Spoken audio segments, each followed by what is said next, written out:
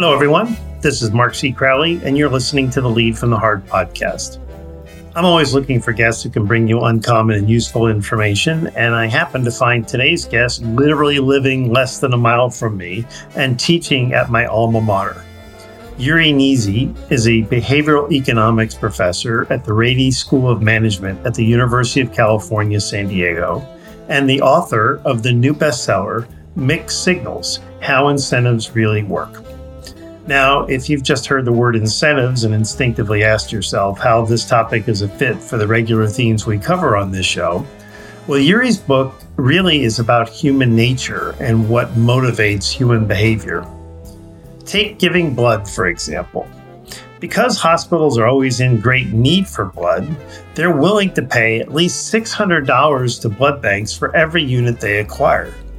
So if you were in charge of finding ways to motivate more people to give blood, you might immediately think to pay them for doing it. Take some of that $600 and reward them for their effort. But paying people to give blood proves to be one of the worst choices we could make, because people who generally give blood do so in order to be helpful to others, to be a good person. The irony is that while giving them money negates all the good feelings they have about giving blood, giving them an inexpensive coffee mug saying, quote, "I gave blood at my local blood bank," unquote, proves to be a great reward. And the reason is because when it sits on someone's desk, it signals to others that they are a generous and thoughtful person.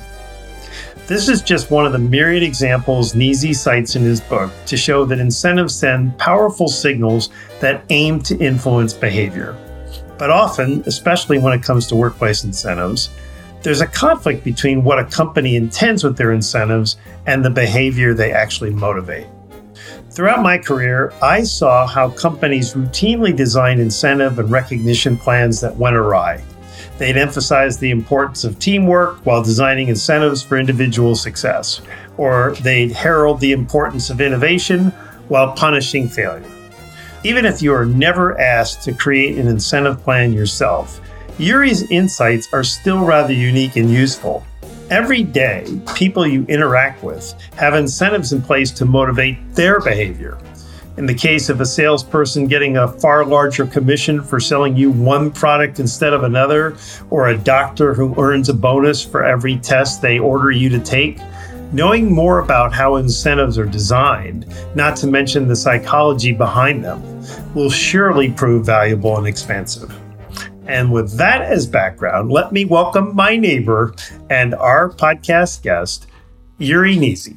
Thank you. It's great to be here. Well, I was hoping to do this in person since you live less than a mile away from me. But unfortunately, we couldn't make it work from a technological standpoint, so we'll have to do it this way. You know, the foundational argument of your book is that sometimes incentive plans send mixed signals and achieve the opposite of what they were intended for.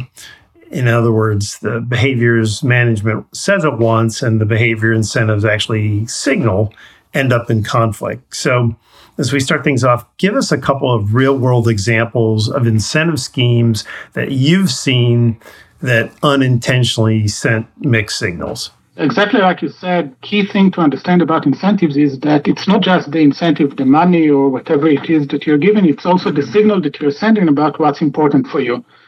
So think about a company that tells you, we care only about quality, the customer satisfaction, we want you to do everything like that. But then incentivize you for quantity. So instead of giving you some kind of encouragement to care about quality, they incentivize only quantity. You are going to focus on quantity for two reasons. One is that you really want to get the incentives, that helps. And the second is that you really want to be good at your job. And apparently, if the management decided to pay you per quantity, that's what they care about. And that's what being good at your job means. How do we miss this so often? I think that there are a couple of reasons. The first one is that people have this belief that all incentives are created equal. Very often I go to companies and they tell me, oh, we tried incentives already and it didn't work. And to them, I usually say, look, it's like saying, going to a bad Japanese restaurant and concluding that Japanese food is bad. No, you just went to a bad restaurant. The same is true about incentives. It's not true that incentives don't work. Incentives clearly work. It just didn't work the way you wanted, and because you did something wrong. So that's one mistake that people make, thinking that all incentives are created equal. The second is not understanding the message that they're sending with the incentives. That's something that is really important, because if you don't control it, if you don't manage it, you might be sending the mixed signal problem that I'm talking about. And the third one is to really use use data in order to evaluate what you did. So I'm working on incentives for many, many years now, and I think I'm quite good at it. But I very often make mistakes when I design it. Mistakes in the sense that I don't anticipate how people will game the incentives, what people will understand. But that's easy to fix if you are constantly trying to learn from the incentives and from the reaction of the other side. And you do it by collecting data. So very much like A/B testing that companies online do. Just give the incentives to some of your clients, don't give it to others, and see what's the impact of that. And then look for ways to tweak it and improve it such that you'll get to something that works the way you want it to work. Years ago, by coincidence, I was responsible for creating incentives for an entire bank. And that meant not just the management teams, but the individuals that were actually selling products. And one of the big takeaways from my experience of doing that is, let's assume that there are 7 things that you want people to do generally, 7 products that you want them to focus on, 7 services combined, something like that. Let's just say it's that simple. What you pay for of those 7, you get far more than you ever imagined. And what you don't pay for, you get far less than you ever imagined. Does that match your experience? Completely. And I think one of the mistakes that people make is thinking, I'm going to get what I paid for, and the other things will not change, like the example with the quality and quantity. Exactly. I'll incentivize quantity and the quality will not go down. Well, no, you're wrong. It's not in your example. It's not that you're going to have 7 things and you incentivize number 6 and only number 6 will change. No, people will get a signal that number 6 is more important, and they will invest much more effort in number 6 at the cost of the other elements that you care about. Do you have any other examples that you can give us that are just glaring that companies have actually implemented, thinking that they were setting it up really well? So the message of the book is that incentives tell a story. And here's an example. I'll give the old example and then a very recent one. So think about Coca-Cola. At some point, the CEO understood that they can put thermometers in the vending machine such that it can tell you when it's a cold day and when it's a hot day. And his idea was something that he probably learned in his Econ 101 class, which is called price discrimination. When the demand is higher, people want the product more, you can increase the price. Many companies do it, airlines do it, hotels do it, it's very common. So his idea was that, say that the regular price is $1. On a hot day, they're going to bump the price to $1.50. That makes a lot of economic sense because of the demand side. However, it of course got many people upset because people thought that that's kind of taking advantage of them, right? So you are taking advantage. When you raise the price, and because of that, we suffer. That was the story that people heard. Whereas the story that he could have told was the regular price is $1.50, and on cold days, we're going to give you a 50-cent discount. Mm-hmm. It's a very different story. Now the story is, I'm nice to you. When I can, I give you a discount. A more relevant example of this is what AMC Theaters just did. Mm-hmm. So AMC figured out that it's not optimal for them to charge the same price for all seats. Some seats are more in higher demand than others, so people don't want to sit on the first row or on the sides. And what they did is increase the price for tickets in the middle, the tickets on demand, which is exactly the same mistake as the Coca-Cola CEO did. Of course, people were upset with them. It's enough that it costs so much money the tickets are so expensive, the popcorn is so expensive. Now you're also bumping the price for the best seats. You are really evil. Instead, they should have said, look, the situation is such that because of inflation, because of everything, we pay more. We need to increase the prices. We're sorry for that. We don't want it, but we have to. But now we're going to help the people that cannot afford it. We're going to offer cheaper tickets. If you're willing to sit on the first row, for example, it's going to cost you less. Right? So exactly like the Coca-Cola example, it's the exact same incentives, exact same price, but with a very different story and very different reaction from the customers. So The first story, the Coca-Cola story, is in your book. And when I was reading it, it seemed so obvious. It seemed so self-evident that the minute you raised prices by 50 cents on a hot summer day, that you were going to offend people who had been buying it for $1 and saw this bait and switch, if you will. How come CEOs who are running big companies don't have the empathy or don't have the ability to play out an incentive to see how it would work before they would make such a strategic move and then get all the backlash? Isn't it amazing that they did? Yes. Yeah. So, all these companies have CEO and CFO and whatever, CEO, all the C numbers. They need one for common sense. That's the one that is missing in many companies. Someone that will look at it and will say, hold on, that's going to really piss off our customers. Don't do it. And maybe that person can offer a better way of doing it, like the Coca-Cola or the AMC example. Because too often you get engineers, economists, whatever, that run a company, they really care about the technical aspect of it. They invent something that is so much better than what we have, and no one uses it. Why? Because they're missing the behavioral part, the common sense part of it in many cases. And absolutely, in some cases, it's so simple that you really scratch your head, exactly like you said. How come no one over there sat and said, wait a minute, people will not be happy about it? Before I go any deeper with how incentive schemes go awry, I'd like to have you give our audience a quick primer on the two different approaches to incentives. Can you do that? Sure. So I work at the business school here at UCSD. And in a business school, you can have the same types of something with incentives in the name of the class. And it's going to be extremely different depending on the teacher that teaches it, the professor that teaches it. So imagine to take the class from a psychologist, organizational psychology. That professor will tell you how important it is to be engaged and how important it is that you love your job, and that's why you're working. And then you go to the economist, and the economist will tell you, no, it's all about paying the rent. You go to work because you want to get money. Now, of course, these two are extreme views that are not true, right? It's not, as all extreme views, it's just not there. It's somewhere in the middle. I go to work because I need to pay the rent and because I want to be good at my job. I want to feel fulfilled, all the good stuff, right? So the combination. And the question that I try to answer in this book is how you can design the incentive such that it will pay the rent and will get you also feeling better about your job. And that's possible if you do it right. I don't know that I got that from the book. And I'm actually thrilled to hear that you say that. So I'm going to give you more floor here, if you will. Tell us more about that. So this dichotomy between the work is for money and to meet my basic needs for food, water, and shelter versus I'm here to fulfill myself and to make my life meaningful.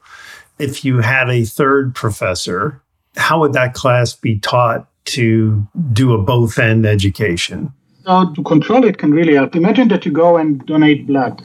Now, many people do it, and they do it because it makes them feel good about themselves, because they think that that's the right thing to do.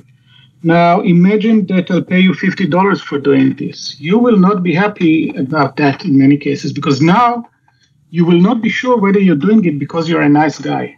And you will not maybe tell your friends about it because you think that instead of thinking that you're a good guy, they think that you're a cheap guy that does it for the money.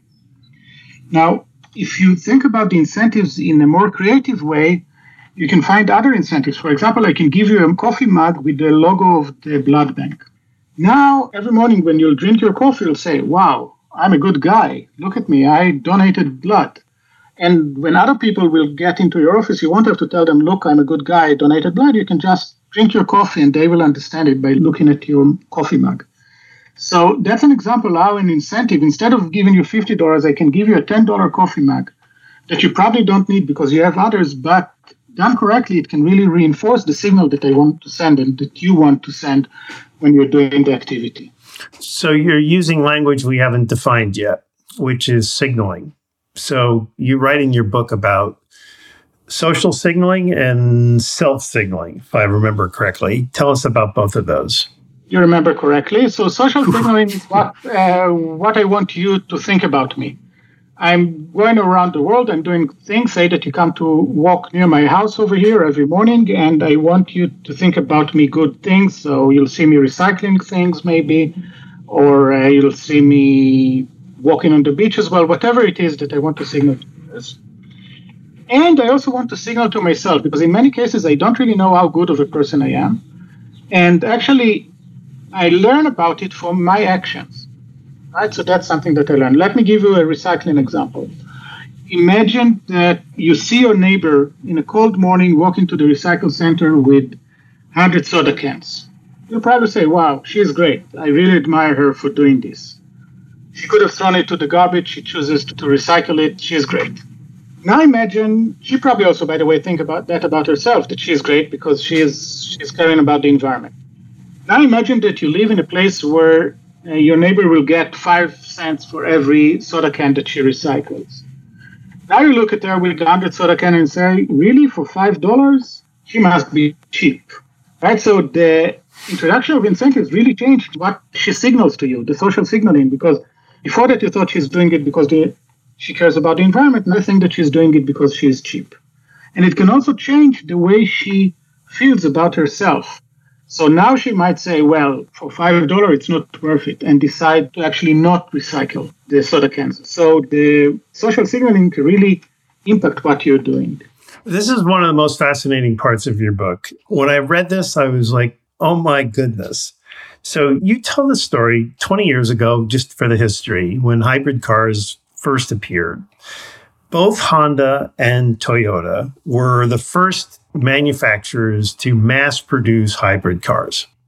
But as you write about, only Toyotas succeeded. And we're talking about the Toyota Prius. Tell us why. So think about the early hybrid. At the beginning, they were really bad cars. What do I mean by bad cars? For the same price, you could have bought a much better car, more efficient in terms of engine, in terms of more safe, everything that you wanted. You could just buy a better car, which was actually great because the people that cared about the environment now could say, well, look at me, I'm driving this bad car. And the only reason is because I care about the environment. If you drive a Prius today, well, today it's a competitive car. You can drive it today because it's safe, reliable, all the good things that you want from a car. But that wasn't true back then. Back then, it was really a bad car. So by driving it, you really signaled that you care about the environment. Now, like you said, about the same time, both Toyota and Honda came with two cars.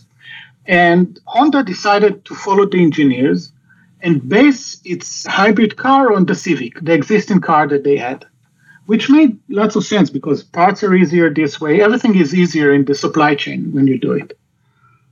And Toyota said, no, that's not the right way. We are going to redesign the car completely such that everyone will know that this is a hybrid car. And, if you want to signal, if signaling is what you care about, the Prius new design was really useful because now you don't have to tell people that you drive a hybrid car. They don't have to see the small plaque that you have on the back of the car. Now, everyone knows that this car is hybrid, and probably Mark really cares about the environment if he chose to buy this one instead of a better, cheaper car. So the redesign of the Prius to be so distinct really had a great effect. And that was, by the way, it's not my analysis. The CEO of Honda said, look, we screwed up. Toyota won because they designed the car differently and got the message that they wanted. Well, what's so fascinating about that to me, so in your book, you said that 57% of people buying a Prius got it because it made a statement about them. So their desire for self-expression. So my takeaway in reading this was that buying a hybrid wasn't enough for people. They had to tell the world, I'm that person who just bought a hybrid car.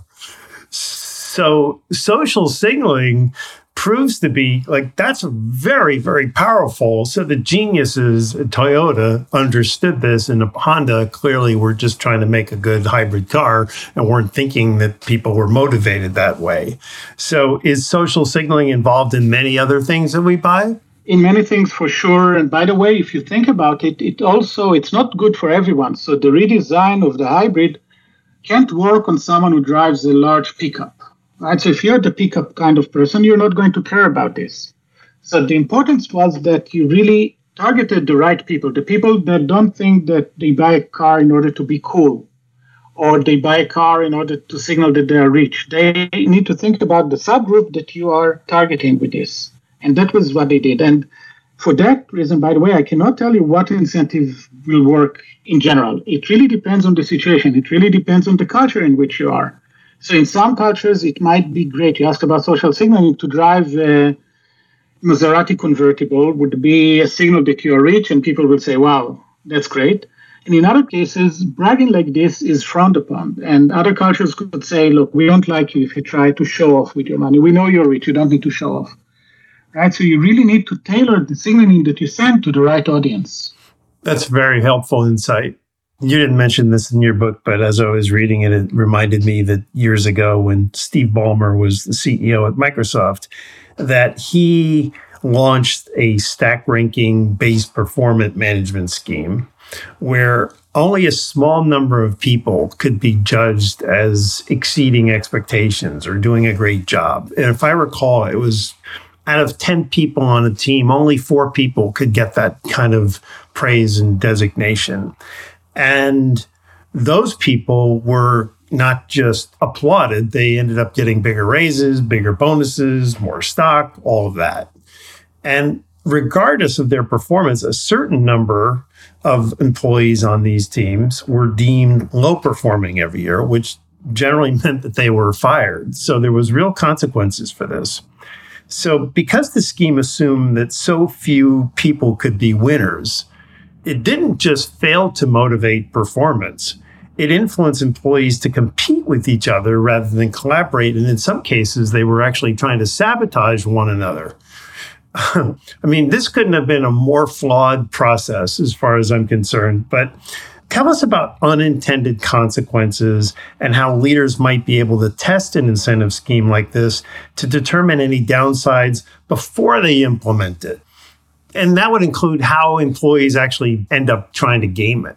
There are many things in the Steve Ballmer example, so let me try and unpack it. First of all, I think that I would like to be one of the winners in this, and not just because of the money, not just because of the promotion. That's what we talked about before, the psychology versus economics of it. So the economics is clear. I'm going to get more money. I'm going to get promotion. Life is going to be better. But it's also a signal that I'm a good worker. And that's very important to me, and I think that to many other people, that in itself is great.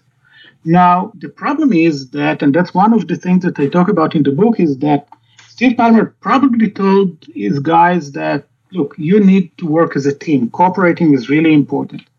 But then the incentives that he designed sent the exact opposite message. It said, no, you should compete with each other. You should sabotage the other person. Your success is not measured by how much you contribute to Microsoft. It's measured by how much better you are than your colleagues.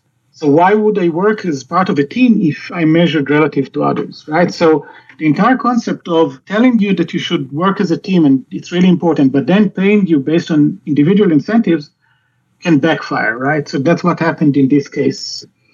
In general, many people prefer to work in a more collaborative environment than one in which you have extremes like that. How do you feel about making incentive plans where everyone can win? Doesn't necessarily mean you will win, but that the potential for everyone to win exists. So you need to think about it when you design the incentives, what you want to do. And it might be actually good to have a winner at the end of the day, and because you really care about the outliers. So think about building your team, and you can get Messi as your player. Mm-hmm. Messi will come to play for you only if you'll really give him a lot of money. He will not come to play if he'll be paid the same as the defenders and the other players in the team, right? So if you want to attract the absolutely best people, you might want to give them individual incentives to succeed, right? So you might want to do it. It doesn't have to be relative to others. You can set some kind of goals that you tell them, look, you need to solve this problem. I can tell you in my case as an academic, I need to publish papers, right? So when a young person, when we hire a rookie out of graduate school, we tell that person, look, you need to publish at least 6 papers, and there's a set of journals that you have to publish in. So you set targets and you give high rewards for them. There's nothing wrong with that. But if you make it competitive, you need to understand what's going to happen. And in some cases, you might say, look, I don't care that it's going to hurt the teamwork. That's more important for me. In other cases, you'll say, no, I don't want to risk this. You really need to think about your goals. What is it that you care about? If you care about the performance of the entire team, then maybe this kind of competitive incentives is bad. But if you care about only the winner, only one person, that's really important. So you can think about an R&D race. In an R&D race, you really care only about the winner. The rest are not important. In education, you really care about the people that are behind also. So it's not just the best student, you also care about the worst student. Right? So you really need to think about what is it that you want, what are your goals, and then think about your incentives. Don't design the incentives and then complain that they don't meet your goals.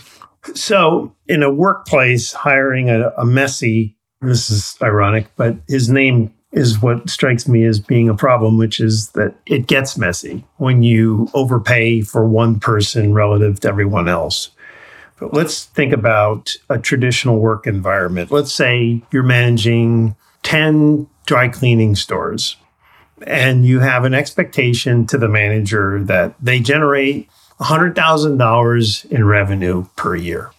And so you've got 10 stores, 10 managers, and 8 of those managers hits the $100,000 goal.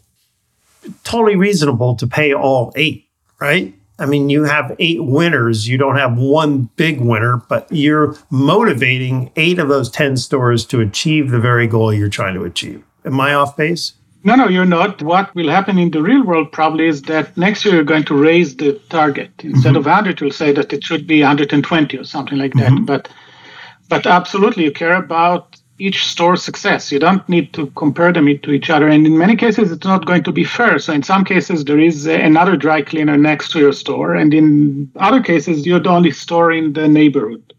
Right? So it's not clear that revenue should be compared that well. But I think that if you set a target and many of your sales force or your dry cleaning, whatever it is, meet them, that's great. You should be happy. Perfect. Another big takeaway from your book is that not only are we as leaders creating incentive plans to motivate our employees' behavior, but that people we interact with every day are doing the same to affect our behavior, something I think we lose sight of.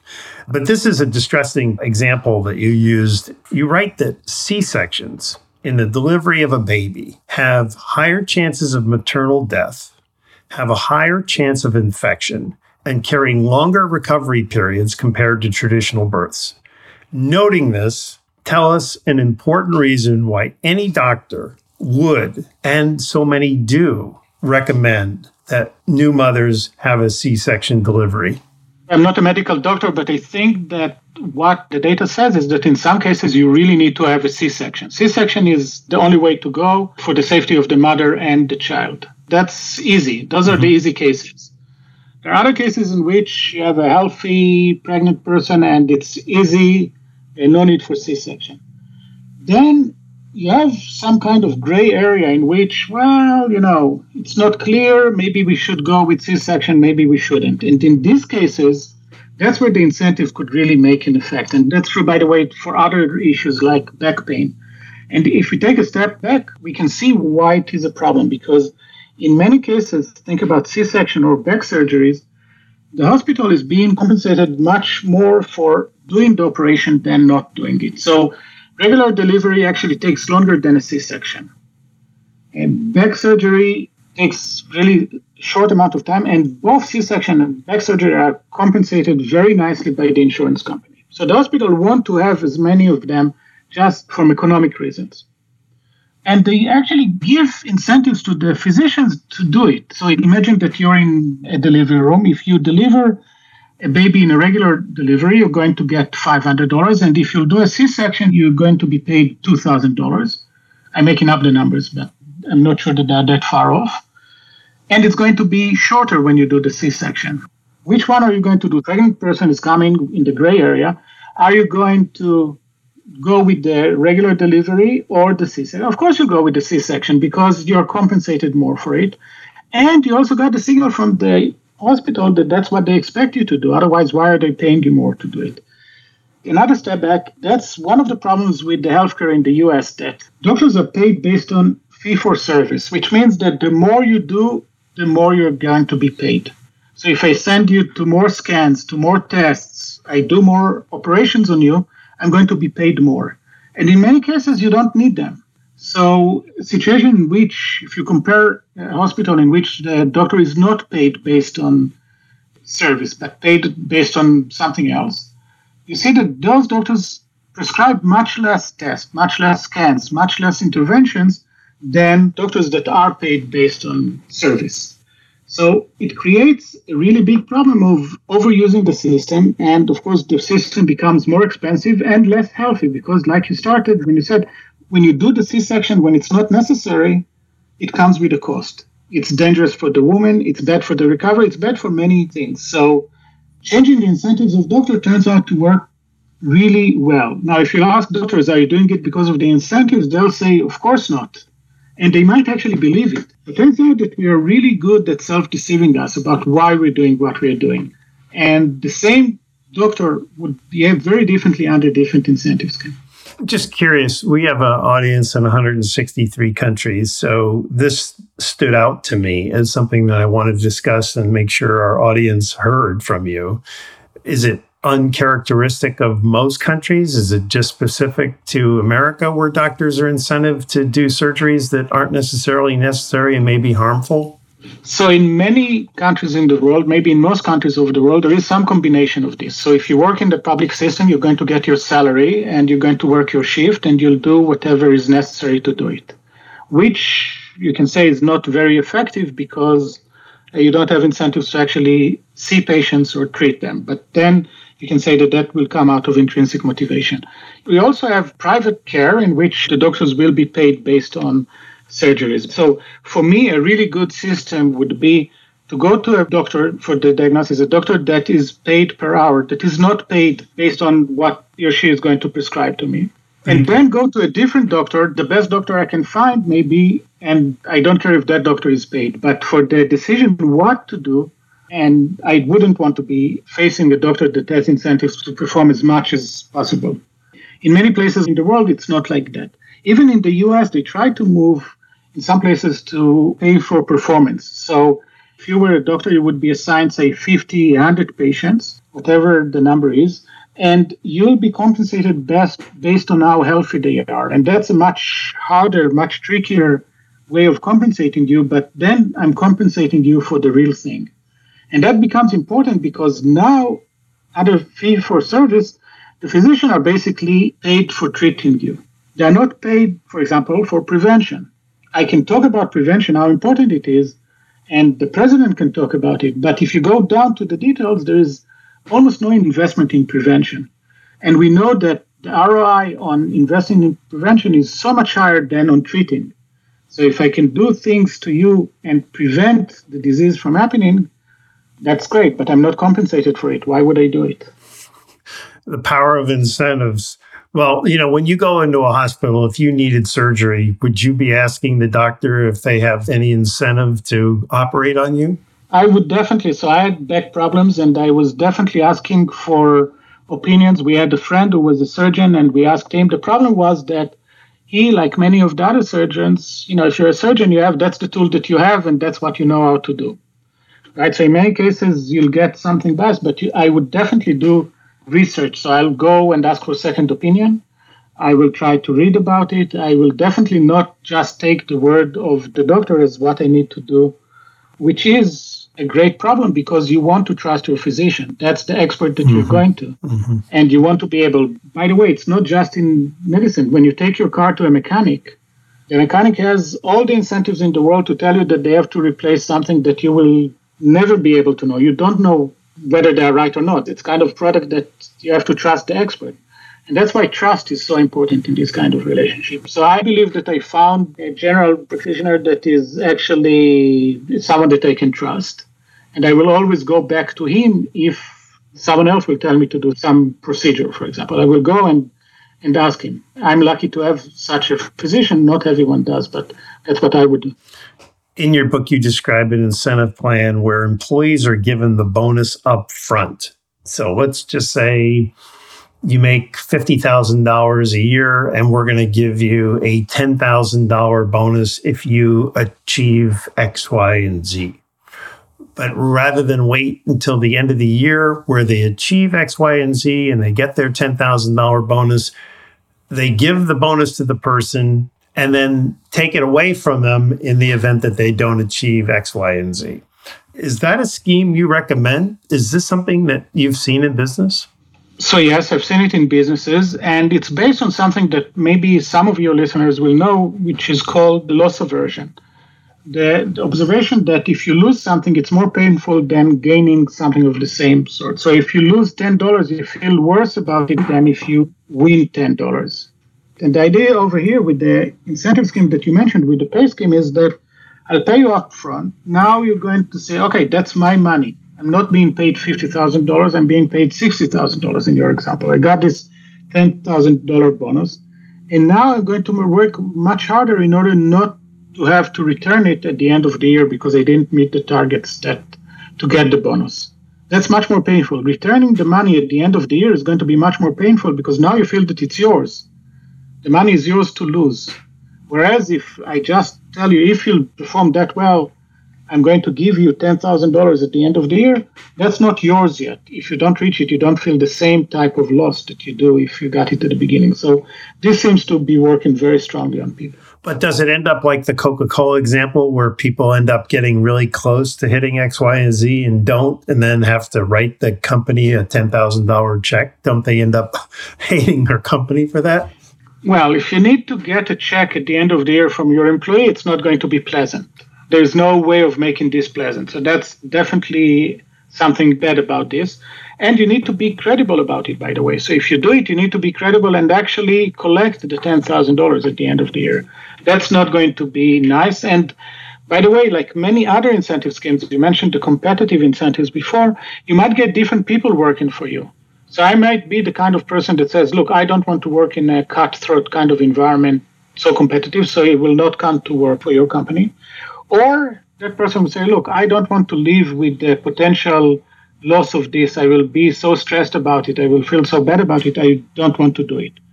Right? So that could be another cost of this. So you need to think about it and test it, see what works.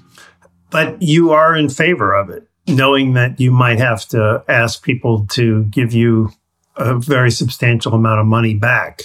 So in general, I'm not in favor or against the incentive scheme. It really depends on what is it that you want to achieve. If you want very competitive people that are willing to risk things, then go for it. That's the right thing to do. If you want some people that are more conservative and really want to know in advance how much they're going to make, maybe even a bonus is not the right thing for them. So it really depends on what is it that you want to achieve. And that's one of the messages of the book that, look, the incentives are going to send a signal. They're going to select the people that are going to come to you. Make sure that you are designing them in the right way. There are not good or bad incentives. There are good incentives for this situation and bad incentives for this situation, because they send a certain message that you don't necessarily stand behind. Let's say your goal as a senior HR leader is to motivate all of your organization's managers to adopt a cultural change and to start performing a new list of behaviors, including giving their employees more regular coaching and checking in with them more frequently for a well-being check. Let's just say that's the new behavior that you want your 500 managers across the company to implement. How would you ideally incent that kind of behavior? So imagine that in this company, everyone is paid per performance, their own performance. It's going to be very hard to convince these people to actually help in mentoring new employees, which I think is what you're saying. You're saying that you want to change the culture to such that there'll be more mentoring. Mentoring is usually not compensated.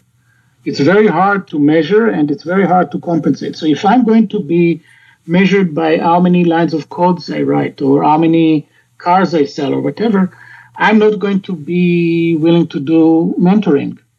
Right, so if you want to change this culture, you really have to change the incentives also. You can tell people, look, until now you got paid only per performance, only based on, say, the quantity that you produced. Now we're also going to add another dimension to this, mentoring. Each one of you will be assigned to a new person, and each one of you will be responsible for the success of that person and maybe even incentivized based on the performance of this new employee. So imagine that we just hired you to the company and I'm assigned to mentor you. I can be paid based on your performance for the coming year. That would be an example in which I really try to change the incentives from just paying you based on your success and the success of the people that you mentor. And so if you want to make such a change, you need to think about elements like that. How do you do that in a non-sales environment, though? In other words, if I'm selling cars and now I'm expected to mentor you, you can then give me an incentive tied to how many cars you end up selling. So that's clear. But let's say that we just work in a normal office environment and you're a manager and you've got a team of 10 people, and I've never really asked you to coach and really mentor people. And I want that behavior to occur throughout my organization. So this is a less clean situation than the one that you described, but is there a way for an organization to create some incentives so that people, i.e. managers, will get out of the discomfort or out of the habit of not mentoring and embrace it as something that becomes the new behavior for the organization? Is there a way to incent that? The environment that you described is an environment in which it's very hard to pay per performance because I can't really judge your performance. It's much harder. And because of that, I cannot pay you based on the performance of the person that you just helped. But I can have some kind of evaluations at the end of the year. And that's where, if you want incentives that are contingent on some kind of behavior, you need to have a way to evaluate people. Many of these workplaces have points that you need to check on them. And you can say how many sales they had, that's easy to do. Or you can have how many times you were absent, how many customers complained about you, and how many people did you mentor and how successful these people were. You need to have some kind of metrics of success, which every company has, even if it's not directly based on objective measures like sales. You can still have parameters that are used. And you can really make one of the parameters, how many successful new employees did you actually mentor? So you need to factor it into the incentive scheme, just because doing that, you really signal that that's something important. And you can give people, say, some nice bonuses if they do it. So if you mentor this person, you get free lunches to take them once a week to lunch to make sure that they actually are on schedule to learn everything. So I can pay you for a nice lunch every week for 10 weeks to do this. That's a kind of incentive to do it. And think about ways to actually reward it, not just because of the reward, but also because of the signal that the reward sends that you really care about it. I love that. That's really fantastic. Thank you. That's really great.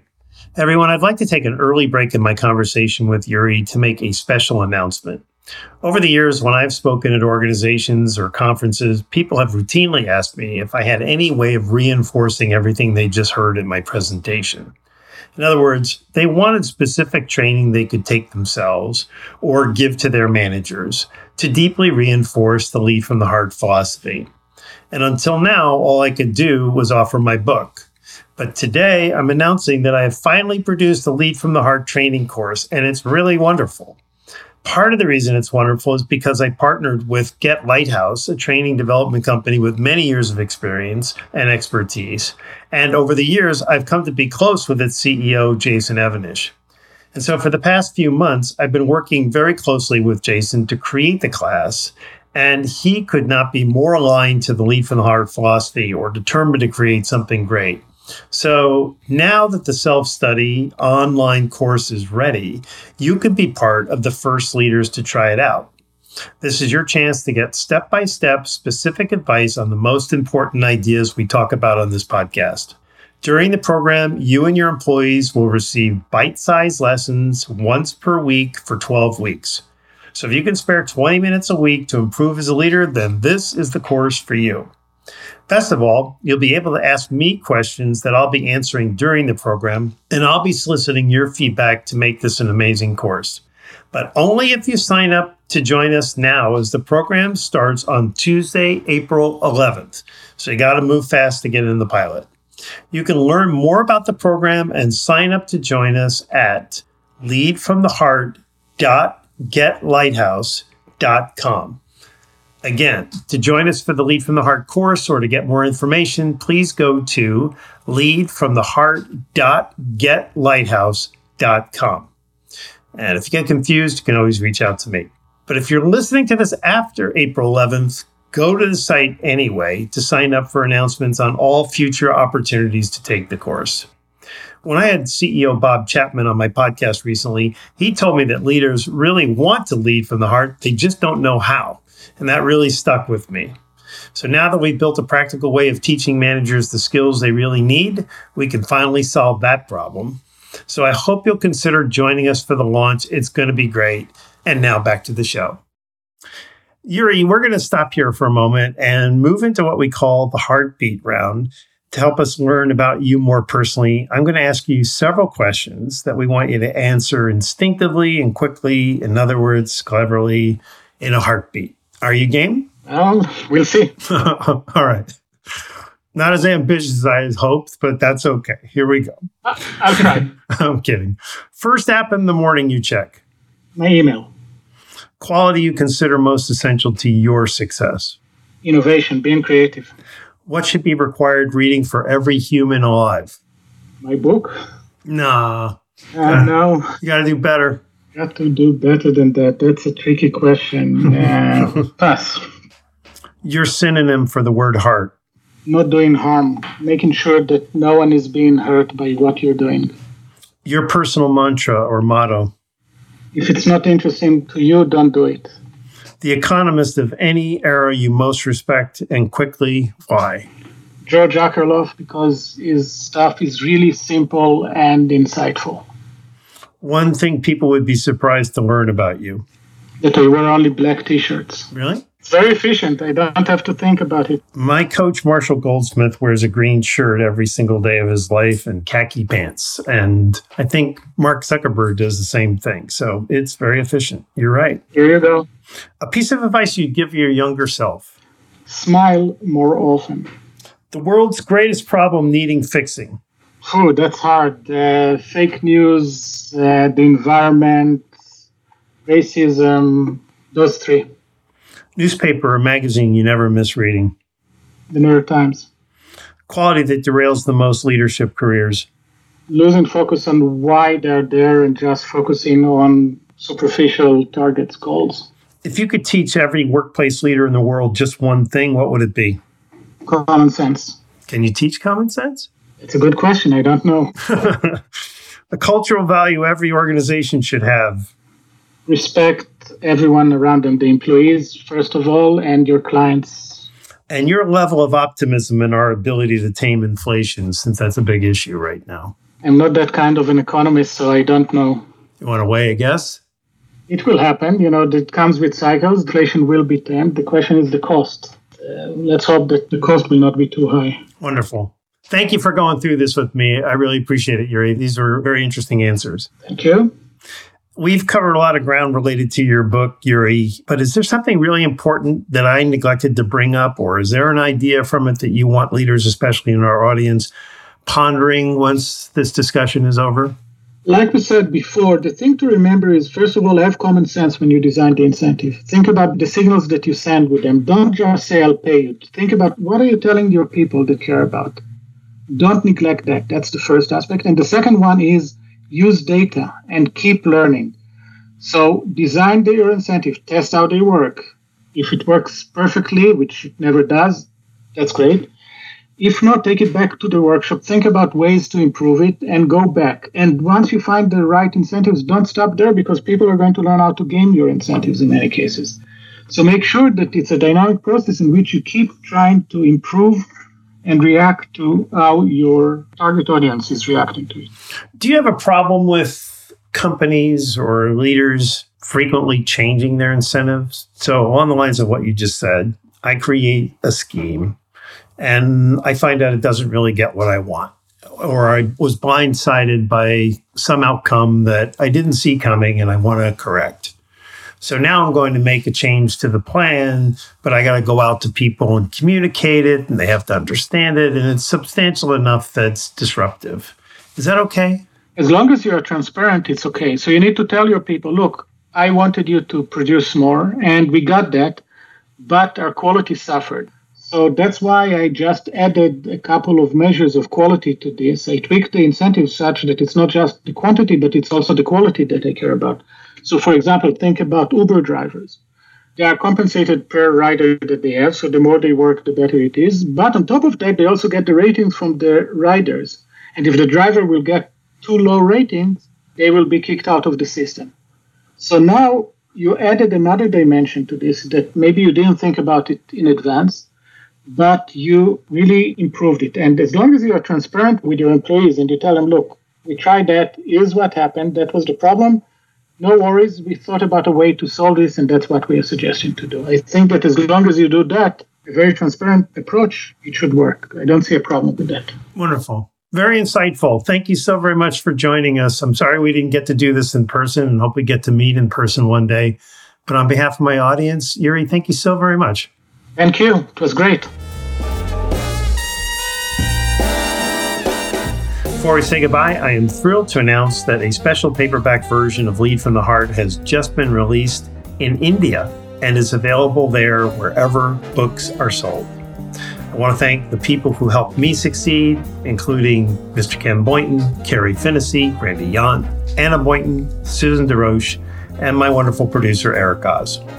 And finally, I leave you with my two constant reminders. When you lead from the heart, your people will follow, and love your people. This is Mark C. Crowley, thanking you for listening, thanking you for introducing us to your friends, and signing off for now.